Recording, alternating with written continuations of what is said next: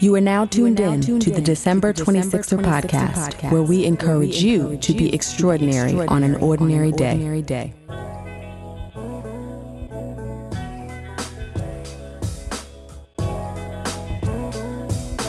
Hey 26er family, welcome to another episode of the December 26er podcast. I am your host, Delisha, and this episode features Tish Ferguson. Tish is a hair and makeup maven, beauty educator, content creator, and melanin specialist.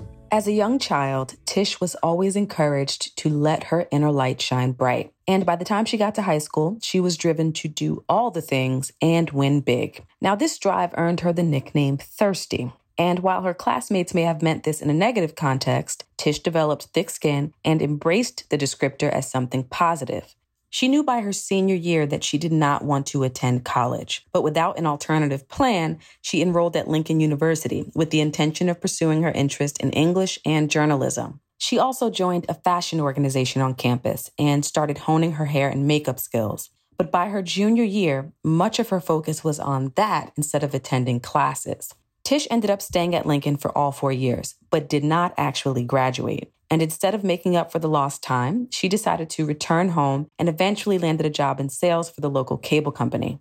While she did find some success there, a series of events led her to take a leave of absence to figure out what would really make her happy. It was during that time that Tish rediscovered her passion for glam. And she learned to leverage the power of social media to create opportunities for herself. This would take her from small one-off gigs to bigger opportunities, such as working on video shoots. Tish found her lane and was able to make beauty her full-time thing. Today, her brand is fully diversified and includes merchandise and beauty brand management and coaching. Something tells me that Tish is just getting started. So here's her story. Please enjoy. Tish, welcome to the December 26er podcast. How are you? I'm good. I'm excited to be here. Excited. So, we keep it like all the way real on this show. We were supposed to do this like a while ago in the middle of the whole pandemic crazy. And DeMarcus and I at the last minute got a vaccination appointment. So we had to reschedule then. Then you got an amazing opportunity and left the country. So now you're back. We just saw each other earlier in the week because people should know you're a friend to the show. This is not like some guest we don't know. Yes. So I've been involved in our soon to come rebranding, which I'm really excited about. And now we're finally getting a chance to sit down and talk. Yeah, I'm excited about this. When you guys asked me, I was like, I've been waiting for the ask ever since you guys started. So, and you know what's funny? So many people say that, and we're like, you should have just told us they wanted to be on the show. Because it's real for us. It's not a like, we literally just aren't thinking. And I think sometimes folks who are behind the scenes, folks in terms of what they do, we just assume they don't want to be on camera. And then once you started putting out more content, we were like, oh, Tish is out here doing it. So we're happy we made this happen. But all things happen in divine order. So this must be the perfect time to do it. Yep, exactly. All right, so let's get into it. Who is Tish Ferguson? Who is Tish Ferguson? Well, first of all, Tish Ferguson is Tishana Ferguson. My brand is Tish Ferguson. But it's funny because I've never had a nickname. And when I was going through the period of what do I want to do with my future, I decided that I was going to shorten my name, number one, because I was tired of people messing it up. And number two, I was becoming a new person in this whole finding what I wanted to do, with my life and with my career. So Tishana is loving, caring. She's soft and sensitive and emotional on the inside. She's hard as a rock on the outside. She is a woman that is always discovering herself and making new self-discoveries and always going on a new journey to become the best person and the best woman that I can absolutely be, what God put me here for. I'm also a businesswoman that is in the process of scaling and growing her business. I'm a beauty professional. Makeup is my ministry. I pour into people through beauty. I'm also a sister. I'm a new auntie. I'm a daughter. I am a girlfriend to an amazing man. I'm all things. And it's funny because if you would have asked me this question maybe like 3 years ago, I would have led with business. Like, I'm a beauty professional and this is what I do. And through quarantine, I'm like, that's not all I do. Like, what's going to happen if, if I didn't have these things, who am I? Mm-hmm. What does Tashana like to do? What makes her smile? What makes her happy? And so I'm happy I'm able to answer the question with all of the things that make up Tashana. So let's talk about young Tashana first, because I find when people say I'm, emotional and sensitive on the inside, but hard as a rock on the outside, somebody who can relate. There are life experiences and like an upbringing or something or some things that shape a person into becoming that. So what is it about your origin story that you think contributed to sort of this dual personality that you have? Well, I do feel as though my default is just sensitive and emotional. and I remember when I was a kid, my father or my mother, if they said something to me, I would just start crying. Like, I was not the kid that you had to do extra reinforcement to get your point across. All you had to do was look at me a certain type of way, and I'm just in tears.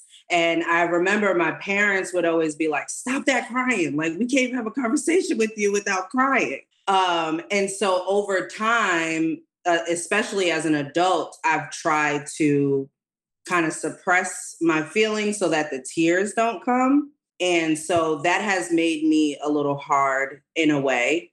Also, young Tish, 5-year-old Tish, always had positive reinforcement. I was the first grandchild. I am the first grandchild. I'm the first child of my mom. And so I always had the light shining on me. And I was always allowed to shine bright. And then as you get older and you get put into society and you go through school, and I would be called things like I'm a show off, or, all I care about is myself, or things like that. So that made me kind of like mute myself in a way.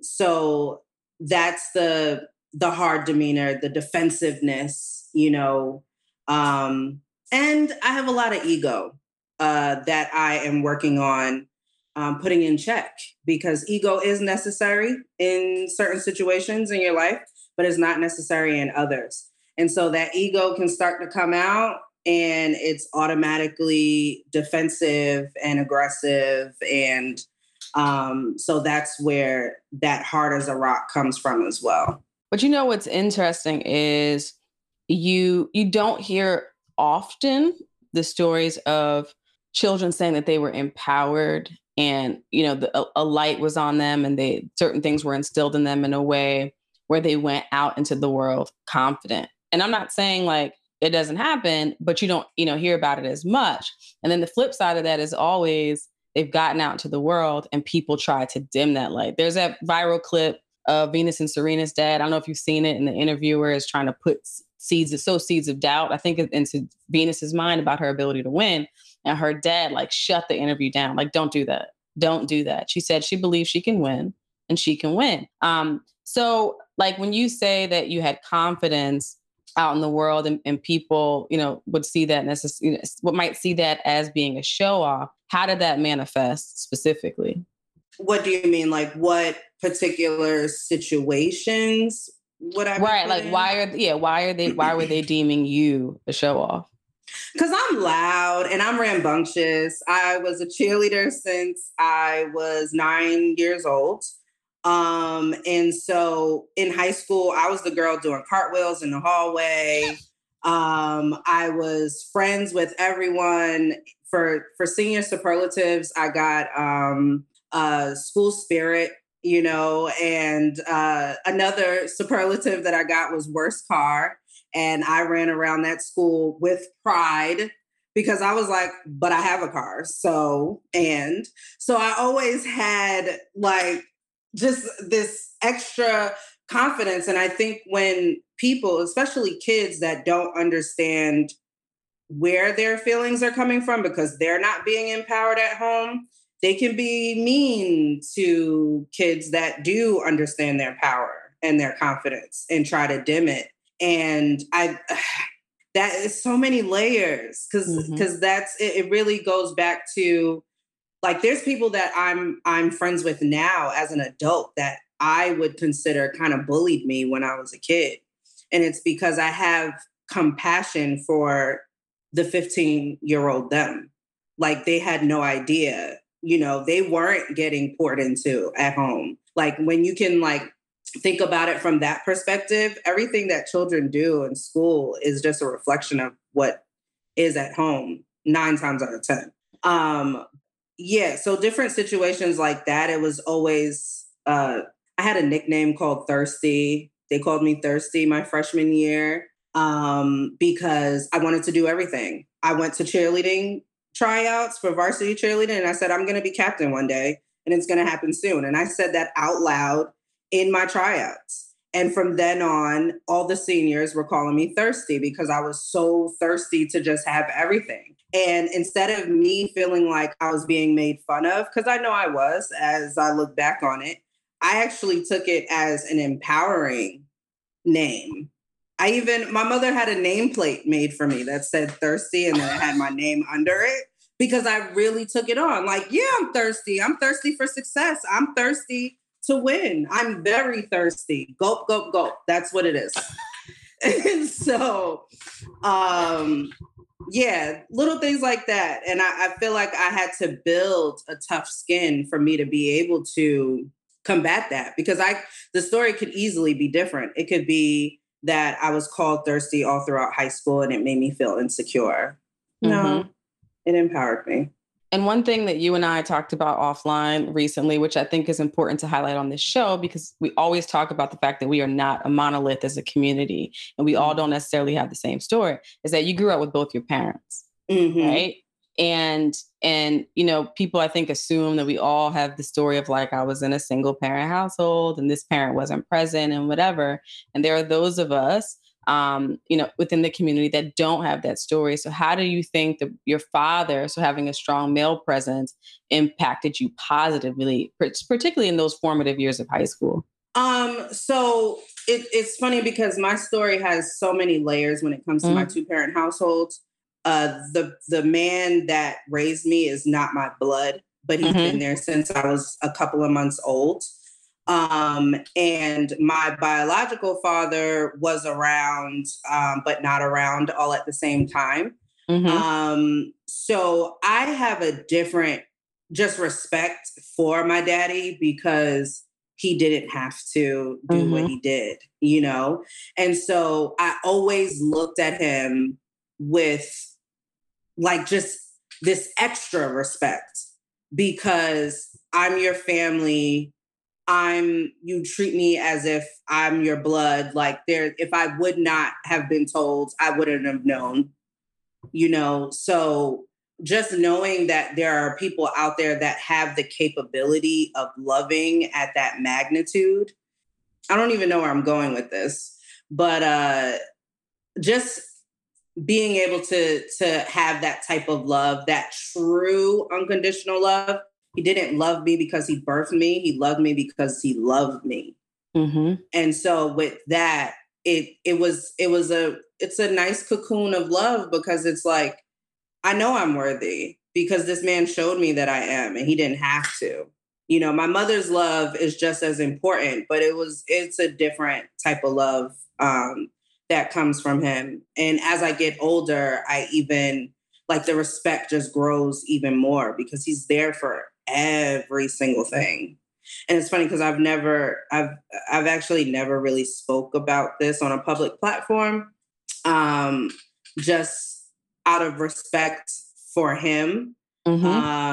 Because, in our culture, Black people got secrets and they don't want to talk about certain things. But it's a part of my story.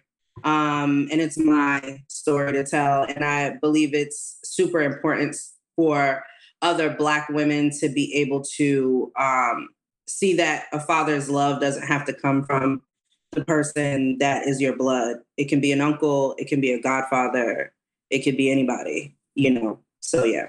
And I'm glad you brought that up because it's a vantage point that you don't hear often. Oftentimes we're focused on not who's present, but the fact that the person who helped to get me here on earth is not. That's usually the point of view where all the focus is, not that there's this man who didn't have a hand in creating me, but loves me, will love me to the ends of the earth. And I must be something special. I think it's important to highlight that. And I'm happy that you shared the story because that is ministry, giving people another way of thinking about different parental units, right? Different family units, et cetera, especially in the Black community where so many people have this story and oftentimes they don't find out the truth in a controlled environment. It comes out because somebody comes to visit and says something, or they start digging around, or something just doesn't add up. Why do I have a different last name? It's all these different things. It's never like, let's sit you down and help you understand your origin story and help you process this. So I'm glad you were honest about that because I think more people have the story than we really talk about. Yeah. And my mother was always very open and honest with me about everything. And I have the utmost respect for her because I don't believe, you know, now that I'm thinking about it from a 35-year-old lens, I don't believe it was an easy thing to not be with my father, you know what I mean? And choose another path and choose a path that was going to be beneficial to her daughter, you know? It's just, I could have had a totally different life. If it wasn't for the decisions that my mother made, the hard decisions that my mother made. Absolutely. So you have this investment in you, this really healthy, solid family structure. What were your career aspirations coming out of high school? I was destined to be either in broadcasting and journalism or an English teacher for high school. That's what I went to school for. I went to Lincoln University. I knew my senior year in high school that I did not want to go to college, but I had to because there was nothing else. There was like, what else was I supposed to do? I got A's and B's in school. I got a scholarship to go to Lincoln. That's what I was supposed to do. No one really showed me anything different. I don't have entrepreneurs in the family. I have one entrepreneur, my aunt, that has gone on different business ventures, but she also has a career. She's a midwife. So I don't have any example of like someone that just did entrepreneurship or was in beauty or anything like that.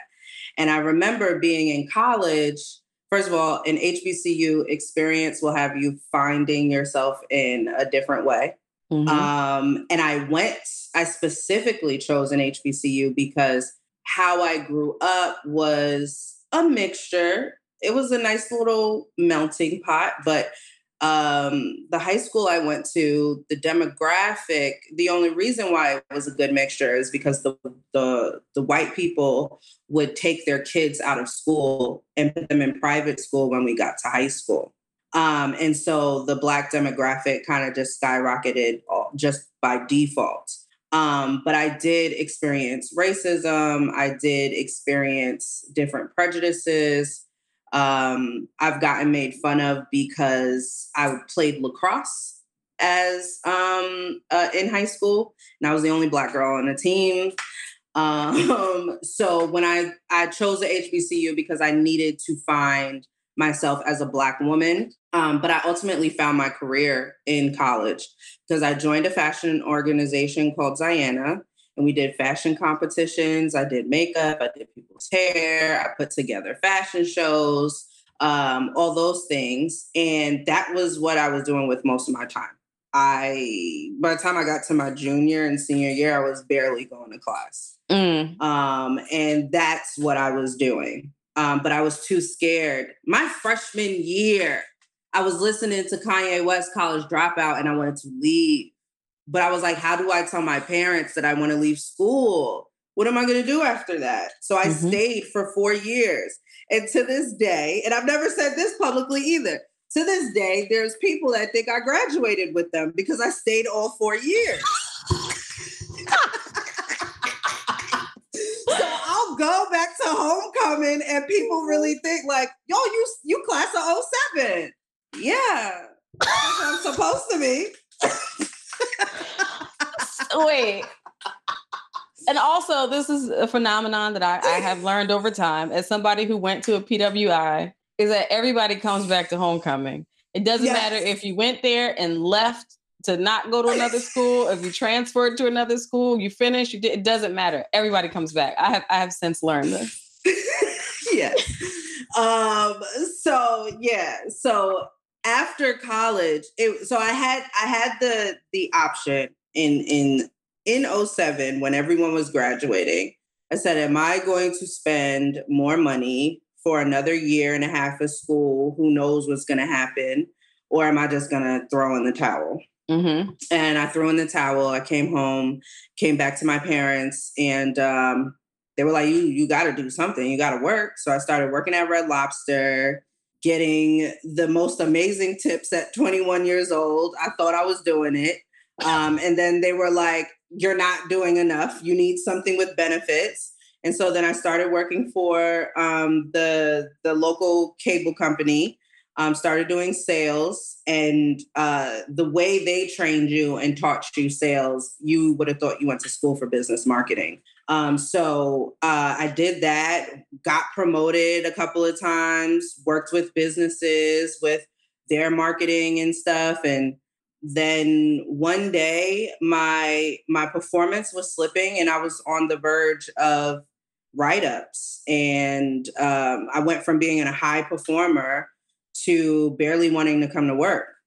And I got written up one day, and by the end of the day, I was being rushed to the hospital in an ambulance because I was having a panic attack and I did not know what it was. I thought I was having a heart attack or something. And I get to the hospital and they're like, there's nothing wrong with you. We don't see anything. There's nothing on the scans. And I felt absolutely crazy. And I will never forget the conversation my daddy had with me in the car. He's like, you got to get it together because this doesn't make any sense to me at all. And I took a leave of absence and I took that time to figure out what made me happy. And I remember that glam and beauty made me happy. And at first I wanted to be a stylist and help with people's images and put together branding. And I started with my pastor and helping him put together suits and all of that stuff. And then I put together a photo shoot one day with some of my brother's friends that were did photography and beauty and all of that. And we put together a little photo shoot. And I remember that day I was like, this is it. Like, I have to figure out how I can do this at a high level. And that's when the ball started rolling. So you're on a leave of absence from, typical 9 to 5. But let's go back to pre-leave of absence, to the panic attack. Do you know what really triggered it? Was it just the thought of having to be at this job? Was it the fact that your performance was slipping, but you weren't motivated? What do you think caused it? I think it was a whole swarm of things. Because I really was lost emotionally and mentally. I had no idea who I was, what I wanted to do. I would look around at people that were doing the same job as me that probably were like 20 years older than me. Mm-hmm. And that have been there with that company for years.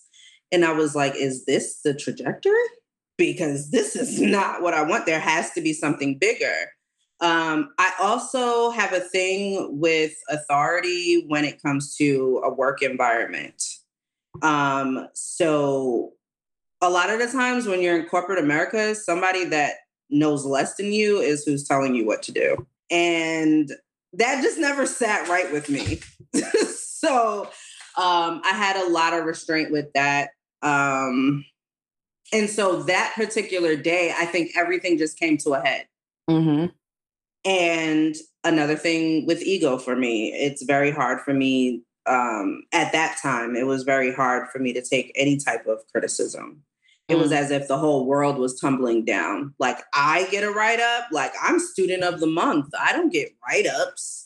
That was the first time that has ever happened to me. Like, what? So it was just a whole, and I wasn't mentally there. I was drinking a lot. I was out partying all the time, trying to find some type of feeling. Like, I just was not in a good space. And the one thing that was going right was work. And then when that wasn't going right, everything just fell down. And I definitely want to come back to the criticism piece, particularly given the work that you do now, which can draw all kinds of like critical thought. We can talk about that. But before we get there, so you're on this leave of absence, you have this epiphany that this is what really gets your gears going and this is what you're passionate about.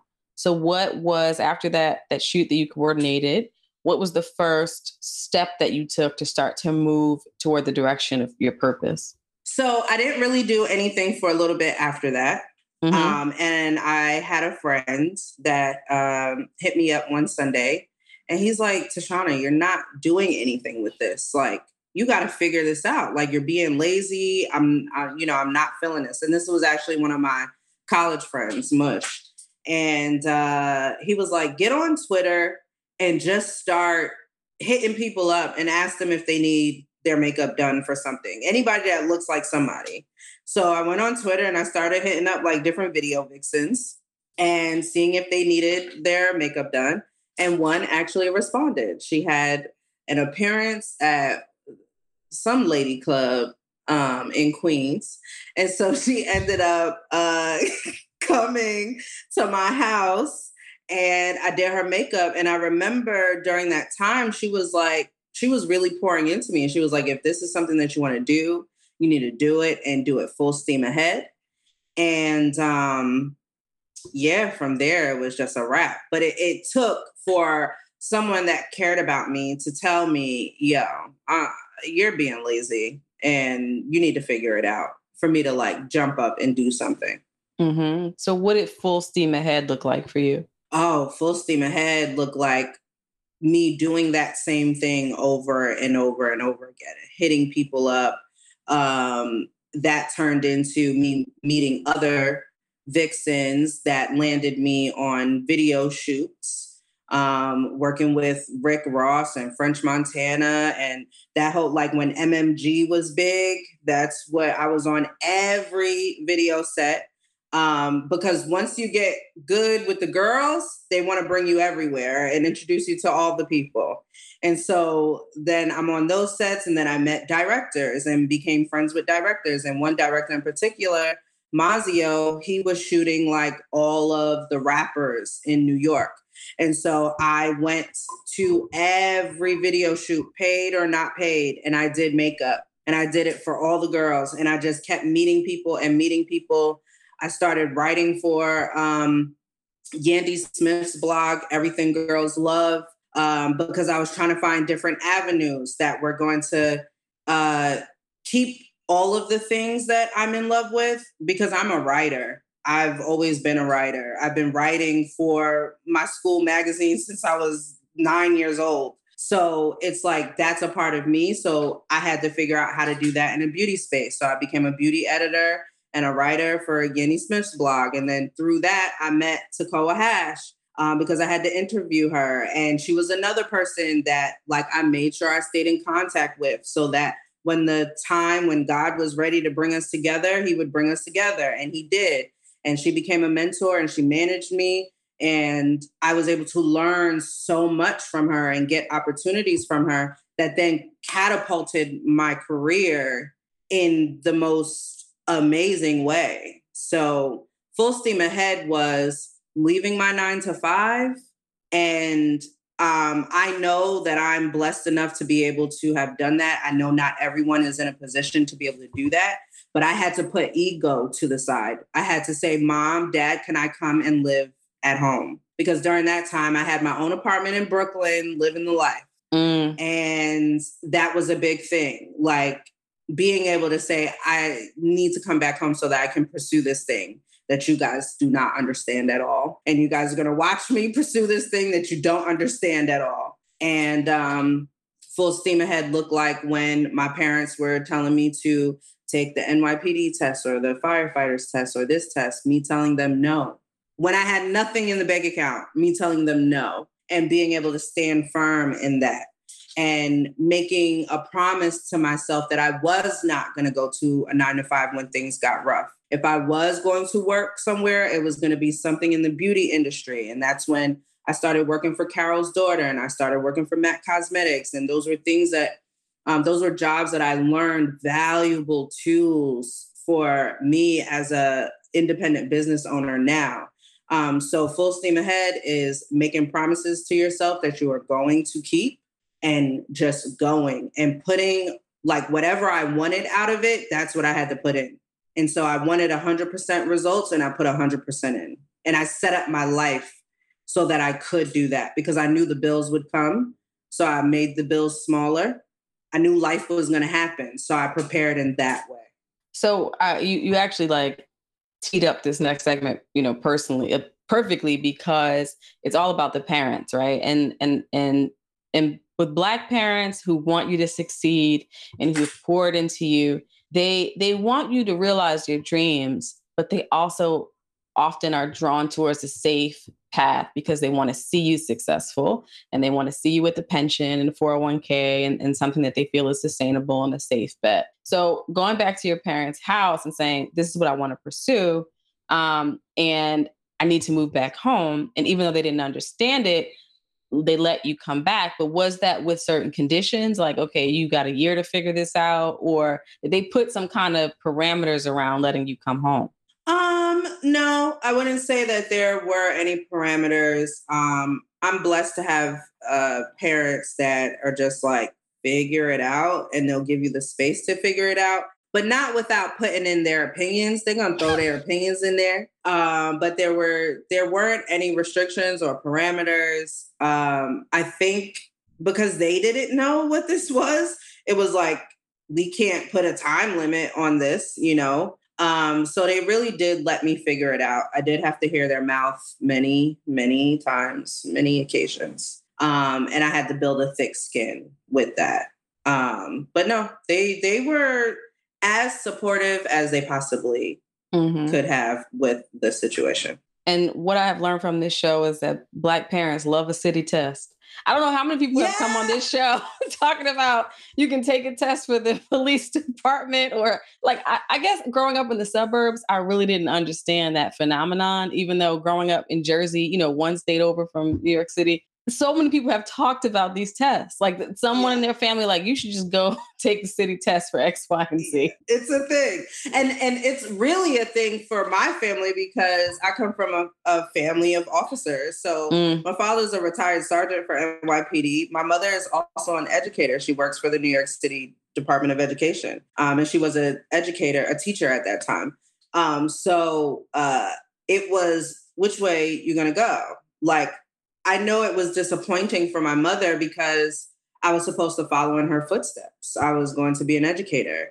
And I am an educator, but in my own right, not in the traditional sense, But I know that was hard to grasp for her because I know she was setting up, things for me. But then also in my 20s, I took the NYPD agility test 4 times.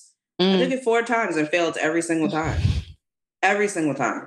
I took the test twice. I failed the first time. And then as I was going through the process, there were different parts of the process that I would continue to fail. And at one point I was just like, God, you don't want me to do this.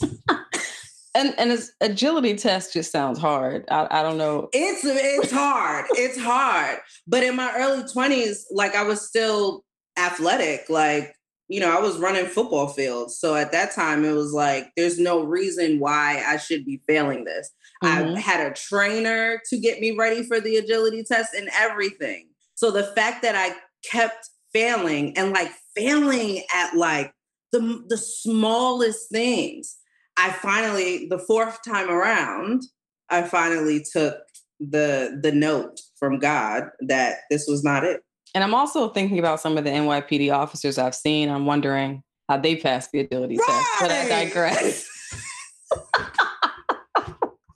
Like those Times Square officers, I'm like, you scrolling Facebook. If a chase broke out, like, I don't know who you're catching, but okay. But anyway, so thinking now that you started, I did not know that about your story, that you started working with video vixens and on these, video sets and stuff. But we know that hip hop is a tough industry for women. And the toxic masculinity, as they call it, and the patriarchy and being hypersexualized and what have you, it's a lot. Did you have those experiences early, even though you're working in glam, of being objectified or people dangling opportunities in exchange for favors? All the stories that we hear about trying to break into the industry. Were you shielded from that, or did you experience it? That's a really good question. I believe in a sense that I was shielded in a major way, but I also believe that I took on that thinking that I had to look a certain type of way when I went to work. I used to wear a 30-inch weave past my behind. I would show up on set with like short shorts, or I would look the part. Mm-hmm. So that I could be accepted or noticed. And it was cool at first, but then over time, I remember I was on set and there was a gentleman. He wasn't even anyone. He was just a part of the crew. And he was trying to make some advances at me. And I'm, doing what Tish does, like, cool. And one of the talent, one of the rappers had to come over, and he was like, yo, chill, not on my set. And that was the first time I ever seen an artist like debunk the whole myth of like, this is just how it goes. Mm-hmm. And I had just more respect for hip hop artists after that. There are artists that don't care what happens on their sets. But because I worked right under the director, he was the one that brought me in. People didn't really mess with me, except that one time. So, it's really all in what I think society wants me to show up as. Mm-hmm. If I'm working, I could be working with, like the wife of a hip hop artist, and society or your manager will tell you, don't show up to that house looking a certain way. Make sure you're not over glam. Make sure you look, so that you aren't drawing attention away from her, or so that you don't make them feel insecure. And it's like, what is this world that I have to like conform to? And then at some point in my career, I was just like, however I show up is how I show up. And like, I'm not muting myself. It goes back to that whole dimming my light. I'm not dimming my light for other people's insecurities. It's not happening. I'm a respectable woman. I'm not trying to take your man. Like, I'm coming here to do a job, and that's it. Mm-hmm. And I believe that with the relationships that I have with clients that are the wives of public figures, they can see that genuineness in me. We become friends, they're my sister clients. So yeah, that hip hop world will have you all messed up. But when I was heavy in the hip hop world, I also was not partaking in any type of mood altering substances. So no alcohol. I didn't drink for 4.5 years. And that's when I was heavy in the hip hop world. And I believe that had a lot to do with the decisions that I made and the type of outlook that I had on things and how I moved, because I didn't have anything altering my perspective at all. So you use this as a launching pad. And I'm glad to know that not every hip hop artist is subscribing by a certain set of unwritten rules and offer protection. You are gathering mentors along the way, achieving some level of momentum. when did you achieve a level of success where you felt like, okay, I can move out of my parents' house now? I don't think I ever came to that point mentally. It just happened because after about year 3 at my parents' house, I was comfortable. I was like, why? I'm going to do what the guys do. I'm just going to stay here and I'm going to save up money.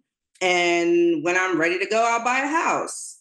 And because, and I say it that way because I just, from people that I know, as a Black woman, Black women are always ready to run and leave the house and be independent and build and build and build. And then you have men, Black men, they will stay home and they will gather their money and they will build their lives, which is actually something that Black women look at as less than, which is so backwards. But they gather their money and then they're buying houses at 25, 26, 27. You know what I mean? And so I had tried to adopt that whole concept, right? But then I got hired for a BET job, The Rundown with Robin Thede, and the schedule was crazy. And we were shooting in Midtown Manhattan and going from Long Island to it was just crazy. So I subletted an apartment that was a couple of blocks away from work for a few months. And then with living there, I was like, I don't think I'm going back home. So I need to figure this out. Then I moved to Brooklyn and then I ultimately moved to Jersey. So it was just like, all right, this is where the ball is going. And my parents also made it very clear that I was not allowed to come back. And so when they made that clear, that even put more fire under my behind because I was like, I got to figure out how to make this work. And I think those who don't have the courage to leave a corporate America or a 9-to-5, a secure job, is because they can't deal with the ups and downs financially of being an entrepreneur or a freelancer or whatever you want to call it. So once you moved out on your own, how did you quell any anxiety, if you had any, around keeping that financial stability? I still get anxiety about keeping financial stability because, the more success I have, the more my finances grow because I now have a bigger life to maintain. And so that anxiety kind of sits somewhere, even when I'm working on getting rid of it. And I think a part of that anxiety is what keeps me going. But I'm also in a space in my life right now where I'm working diligently on muting that anxiety so that I am not working from a space of lack. Because when you're working from anxiety, that's from lack. It's really just making sure that you're prepared. And when I mean prepared, it's like there's going to be ups and downs. And when you're in business long enough, you're going to see where in the year your ups and downs are. So what are you going to do to prepare? Like for me, usually my downs happen around like the winter season. It's normally from like December to like March is like the downtime for me. And that has happened since day one for the past 10 years. And so what I do now is that is my time allotted to be with family. I'm not going to fight the ebbs and flows of my business. It's whatever. So what am I going to do in that time that's going to fill me up? And then now I'm scaling my business to be able to be in a digital space and make money from that perspective. Soon those, dips won't be as hard as they were in the past. So you mentioned scaling, and I definitely want to get into what you've done recently and how you're expanding your business. But was there a singular moment in your career where you thought, oh, this is not just about being glam, a makeup artist, a hairstylist on sets. This is an enterprise that I'm building. Was that one moment? Was that an evolution over time, or where you had that revelation?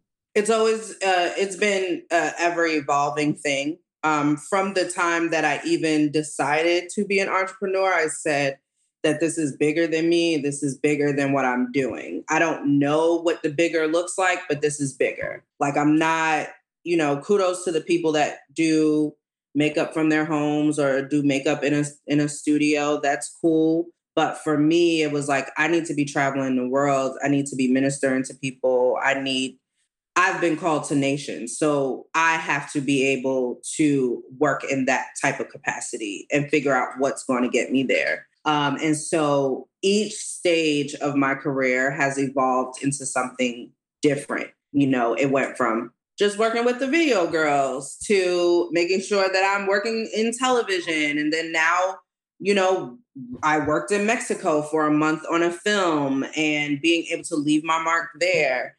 And then during quarantine, it was really like, I don't have a job. I went into working for myself that I would always have control over my income and being promoted and all of that. And now I don't have anything because I have a service-based business. And so how am I going to expand? And so the first thing I did was I started a merchandise line called 413 Collective.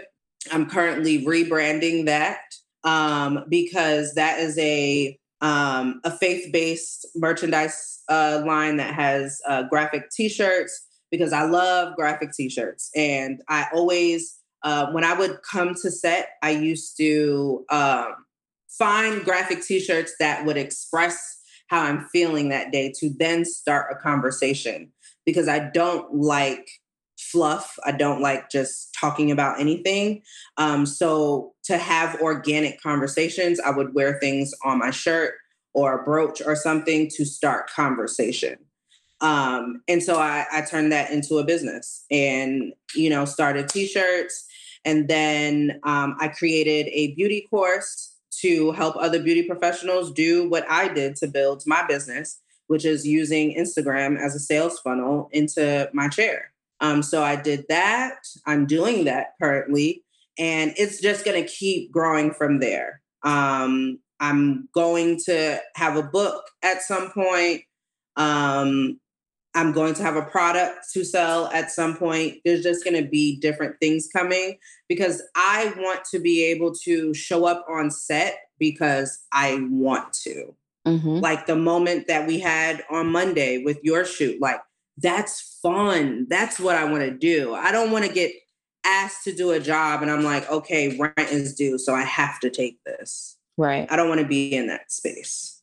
Now, since you brought up being in a service-based industry and what we've experienced the last, what is it now? I don't even know, 15 months. And the world's now slowly opening back up. But at a time, everything came to a grinding halt. Productions, events, wedding, literally everything just stopped. When that first happened, I know you got to a place where you thought about these other things that you wanted to build within your business. When it first happened, what were you feeling in that moment? I was scared out of my mind. I had no idea how long this was going to take to pass. And I didn't know who I was going to be at the other end of this or what my business was going to be. There were times that I was like, am I just going to have to figure something else out, like totally out of beauty?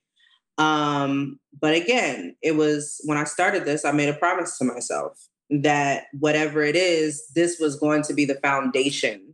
And so I had to figure it out. And so my boyfriend had started a merchandise line maybe like right when the shutdown happened. And I started to see his success.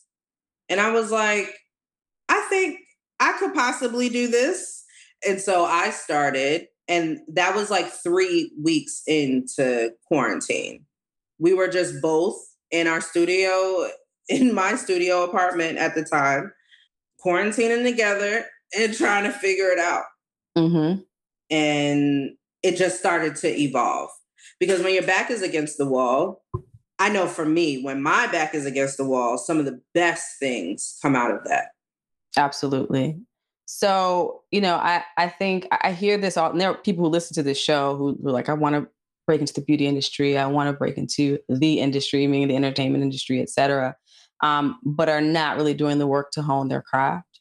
So how have you continued to develop as an artist over time? Education, education, education. I'm always taking someone's class. I am always offering to assist people. In assisting people is where I gained mentors and where I gained like on the job training. I'm just always making sure I'm in a space to pour into myself. So if I have to invest money in a class, then that's what I'm going to do. If I have to put my ego to the side to ask someone to help me, that's what I'm going to do. I've always been the person that's asking my friends to come over so that I can practice a new technique, so I can try a new product. I just, in the past couple of years, picked my camera back up. I started shooting my own work because I was tired of waiting for photographers. And I started learning how to shoot my own work so that I would have representation of jobs that I want in the future. And so it's just, I just got to keep doing it and working the muscle. And even 10 years in, I'm still working the muscle. Like I'm currently setting up shoots for June for my downtime for me to practice and for me to shoot and for me to have content as well. So even during the whole practicing and trying to hone my skills, that's also an opportunity for me to grow my business because now that's more content that I am creating. So it's just putting myself out there. And speaking of putting yourself out there, great segue because you've mentioned ego and having a struggle with receiving criticism. You are in a field and a profession where your work is on Front Street and everybody has opinions. And those opinions are not just the client, right? And having been the talent on a shoot before, I realized it wasn't for me. Let me just say that, right? Like it's one thing to shoot for your own brand and do stuff, but like having been handpicked to do something for another brand. And I remember just like standing there and watching a team of people in marketing, whatever, the creative department, all looking at a screen with my images and having opinions about she's standing this way, her face is this way, why is her makeup like this, the hair, you got to fix this, whatever. And then also on top of that, it's the criticism from people who see you as competition, right? So other artists. So as someone who's self-described as sensitive and who doesn't like criticism, how have you maintained some semblance of peace and confidence in a space where criticism is coming from every corner? Listen, I have had to work so hard on that. Tekoa would always tell me that people could read everything I'm thinking on my face and that I had to fix that. Because if you criticized me immediately, I may not say anything, but there's a look on my face because I'm trying to just gather myself and make sure I don't get overly emotional about that. So that has been a long journey. I am finally 10 years in. I am finally at a space where when I show up to a job, first of all, you hired me for a reason. I know that I'm good at what I do, whatever you hired me for. And I know that if there's a fire, I'm going to be able to put it out. I know how to fix my mistakes.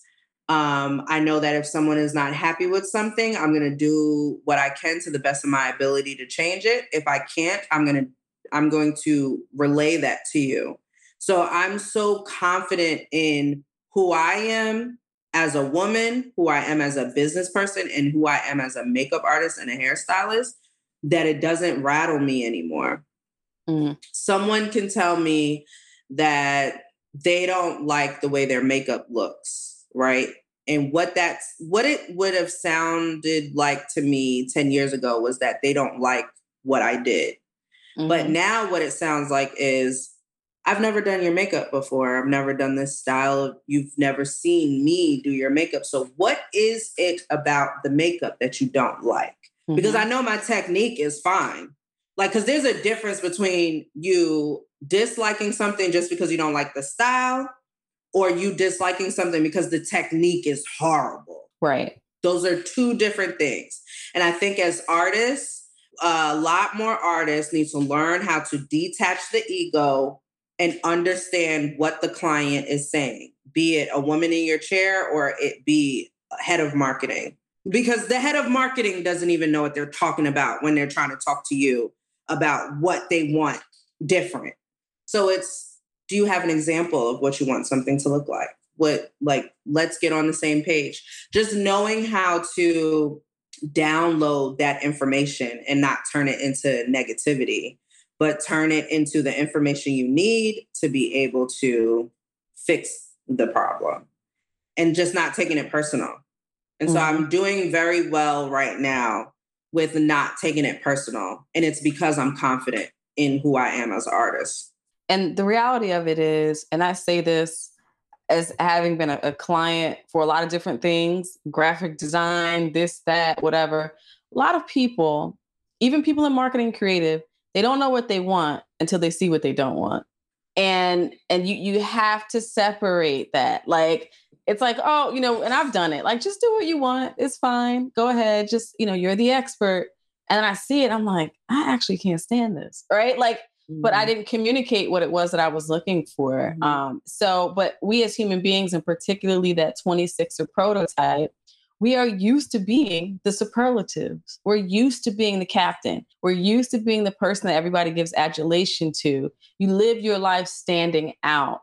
And when standing out has drawn a negative reaction, we have not been socialized on how to deal with that. Because you're just used to being the best. You're used to being the one that's plucked out for all the right reasons. But there's education in constructive, it's not all constructive, but constructive criticism. And one of the things that I always remind myself of is that scripture, beware when all men speak well of you. There's no way you can be your authentic self and please everybody all the time. Right. You just can't. Right. So to me, those moments when there are detractors, even if it's not grounded in like something real, right? As in, I don't like what you did for me. Sometimes people are just detractors because they hate people, right? Right. But that tells me I'm on the right path, because there's no way I can stand in my truth every day and stand in my power and stand in my talent and stand in my purpose and be pleasing everybody. That means I'm shape-shifting. Right. If everybody's on the program with me and like on this bandwagon, that means I'm shifting to please, depending on the audience. So I've had to remind myself often. And I love that you said that, especially about the superlatives. Like you have always been the top of the top. And then when you go into life, you're meeting other people that are on the same level as you or better, or you all of you in the same room have always been on the same level since kids. And I compare it to athletes that are on a professional level.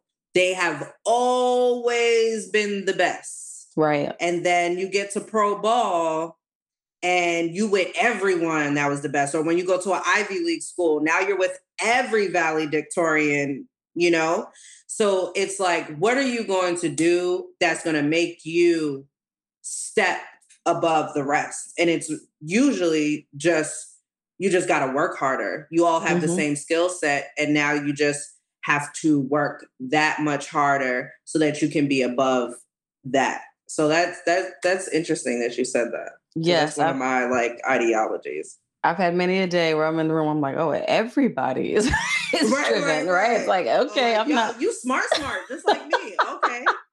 Not the unicorn anymore. But what I have learned is that even in those circles, when you are called, right? Like when you were called, there is still that moment where you're like, okay, like I'm not only holding my own, but I'm called to this. And that separates people who just have the same talents from me. Because everybody, a lot of people have talents, but it's not a lot of people who are called to certain things. So that is something I always try to like keep in my mind, is that like, I know that I'm supposed to be here. I know I'm supposed to be in this lane. If there's 7 people next to me who may be called too, right? But there's something special. That's that little percentage that's just me. And that's my sauce. And I'm going to sprinkle that sauce wherever I go, right? And as your career evolves, I think it's harder and harder to do that as you get into, you think it would get easier, but I think as you get into more exclusive spaces, the more exclusive the space, the more opportunity there is, I think, for comparison,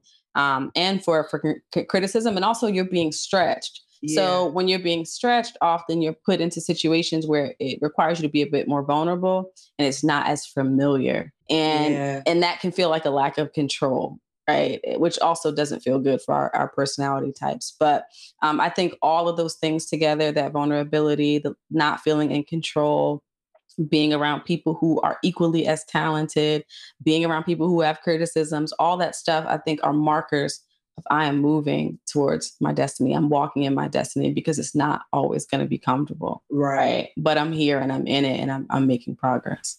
Yeah. So shifting gears a little bit, describe a time when you had to be extraordinary on an ordinary day. Ooh. So I was thinking about this question. And I could fluff it, but I had to be extraordinary on an ordinary day, the day I found out that my Nana passed away. I had a lot of stuff on the table as far as business-wise. And when that happened, the world kind of just stopped for me. And I was giving it a little pushback because, just because Nana passed away doesn't mean I can't handle this email or I can't handle this, because I grew up in a family where you take care of business by any means necessary.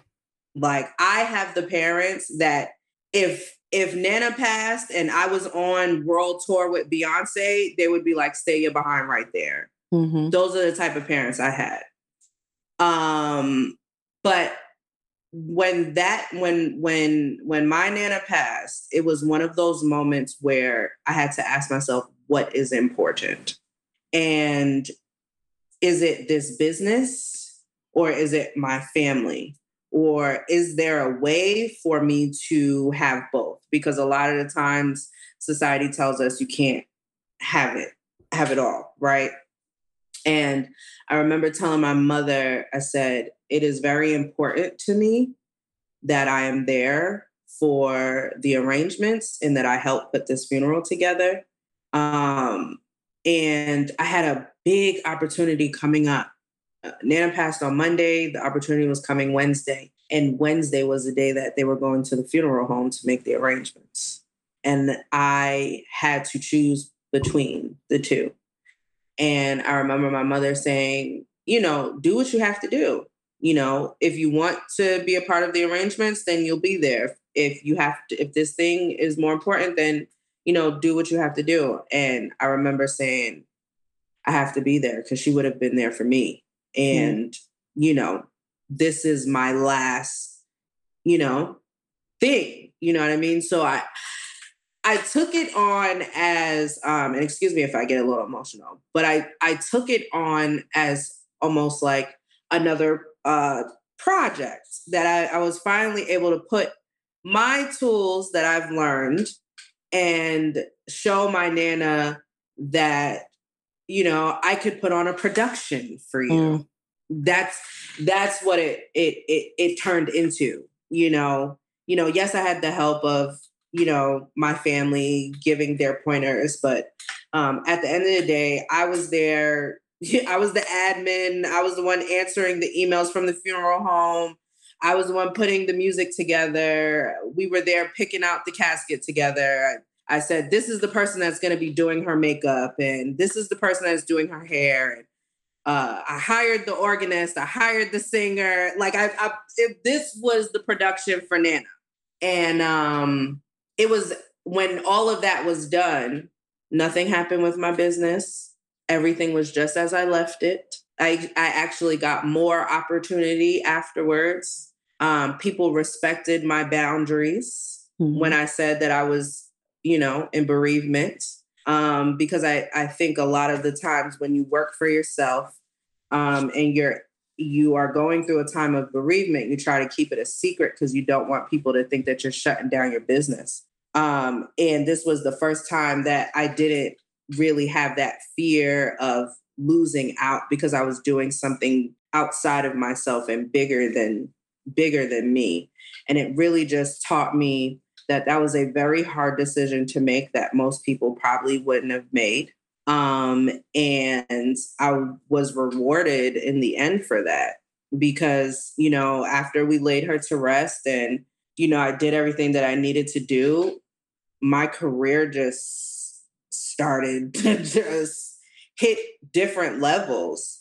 And I was like, all right, like this is what it's supposed to be. Like I'm supposed to be able to take 2 weeks off for whatever personal situation I need to deal with. But I really think that was a moment that I had to be extraordinary because that was not an easy decision to make. And the way I showed up and showed out for my Nana was extraordinary. Listen, and as someone who knows and knew the value of her late grandmother and what they poured into us. And I don't know about you, but like when they leave, it gives you a deeper appreciation for like how you're standing on their shoulders. Like, you know it, right? And you're close to them and you honor them.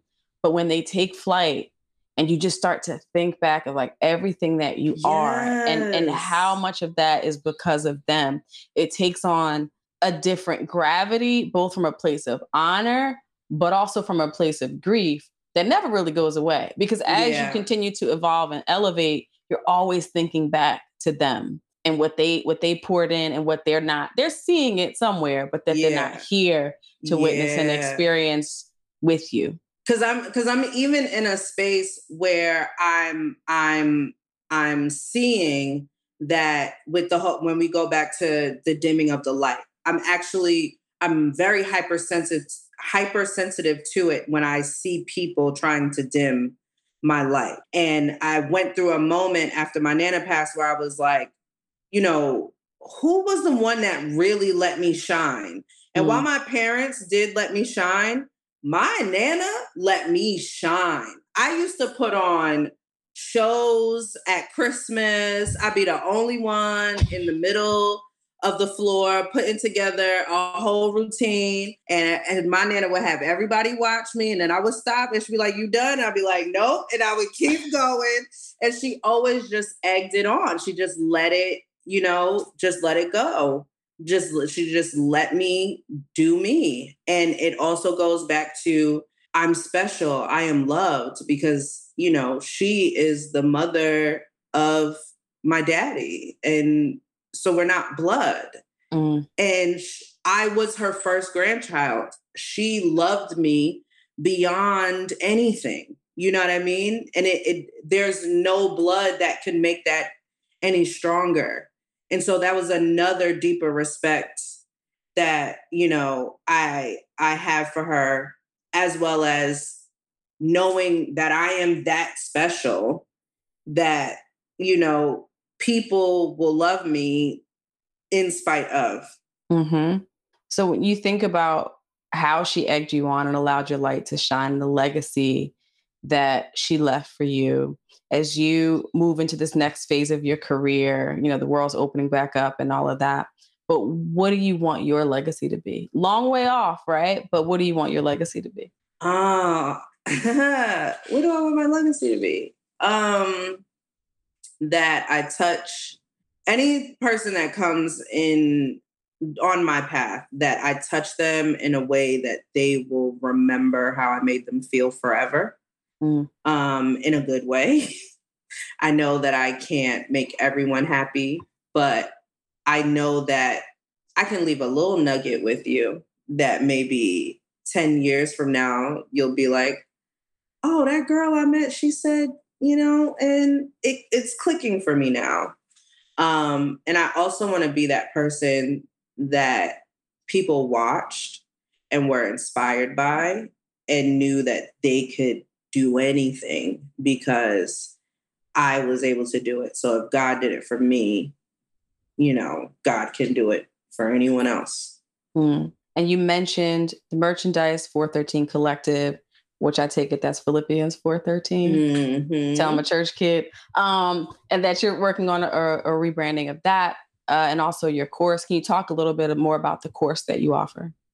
Okay, so the course is called Content to Clients. It's a 6-week beauty program. It's intensive, and it's where I basically break down all of the things that social media does and can do for your business, and teaching them how to make it simple and not time consuming, and teaching them how to organize their brand. But the most important part of content to clients is getting down to their why. So I spend a lot of time trying to unpack, why are you even doing this in the first place? Because that's how you're going to be able to create your brand messaging. If you don't know why you're doing it, how are you supposed to convey that to a potential client? So it's evolving into almost beauty life coaching, which is the goal for me. The goal is, to not only teach people technical things to get their business going, but to also teach the things that you need in your personal life, or just as a person, to be able to translate that in your business. Because if you're not together personally, it's going to spill over at some point. Absolutely. And we see it. And I think, so we met through Takoa, friend of the show, former guest, really good friend in life. But I remember that when she first linked us, it was for a gig that I had. And she said, "Oh, I booked Tish because I know you don't like a lot of people." Right. And I was like, "Why do you always say that?" And what she means is that I'm about my business, and I like people who are about their business and people who bring a certain energy to the room. So what I won't say that I don't like a lot of people. What I will say is I only like a certain kind of person in my personal space. And she is very good at connecting people and pinpointing who needs to be in what environment. So I'm deeply appreciative. Shout out to Takoa, who's gotten many shout outs on this show so far. We love you. And, you've been rocking with me ever since. So I love that. But before we let you get out of here, we've covered a lot of things I didn't even expect to cover. But one lighthearted question: favorite beauty product of the moment? Ooh, favorite beauty product. Favorite beauty product would be my hair. Okay. Which is, it's part of the Tina Pearson collection. This is some of the best hair that I've worked with in a very long time. I work with it on my clients. And now I am a client of this hair, and it just has transformed, because I'm rebranding my personal life. And so it has transformed my whole, just like everything. So this is my favorite beauty product right now. Well, it looks fabulous. And I'm also loving the color. Thank you. Thank you. So tell people where they can learn more about you and all of your offerings, because you have a lot going on. So I can be found on Instagram every single day posting something at Tish_Ferguson.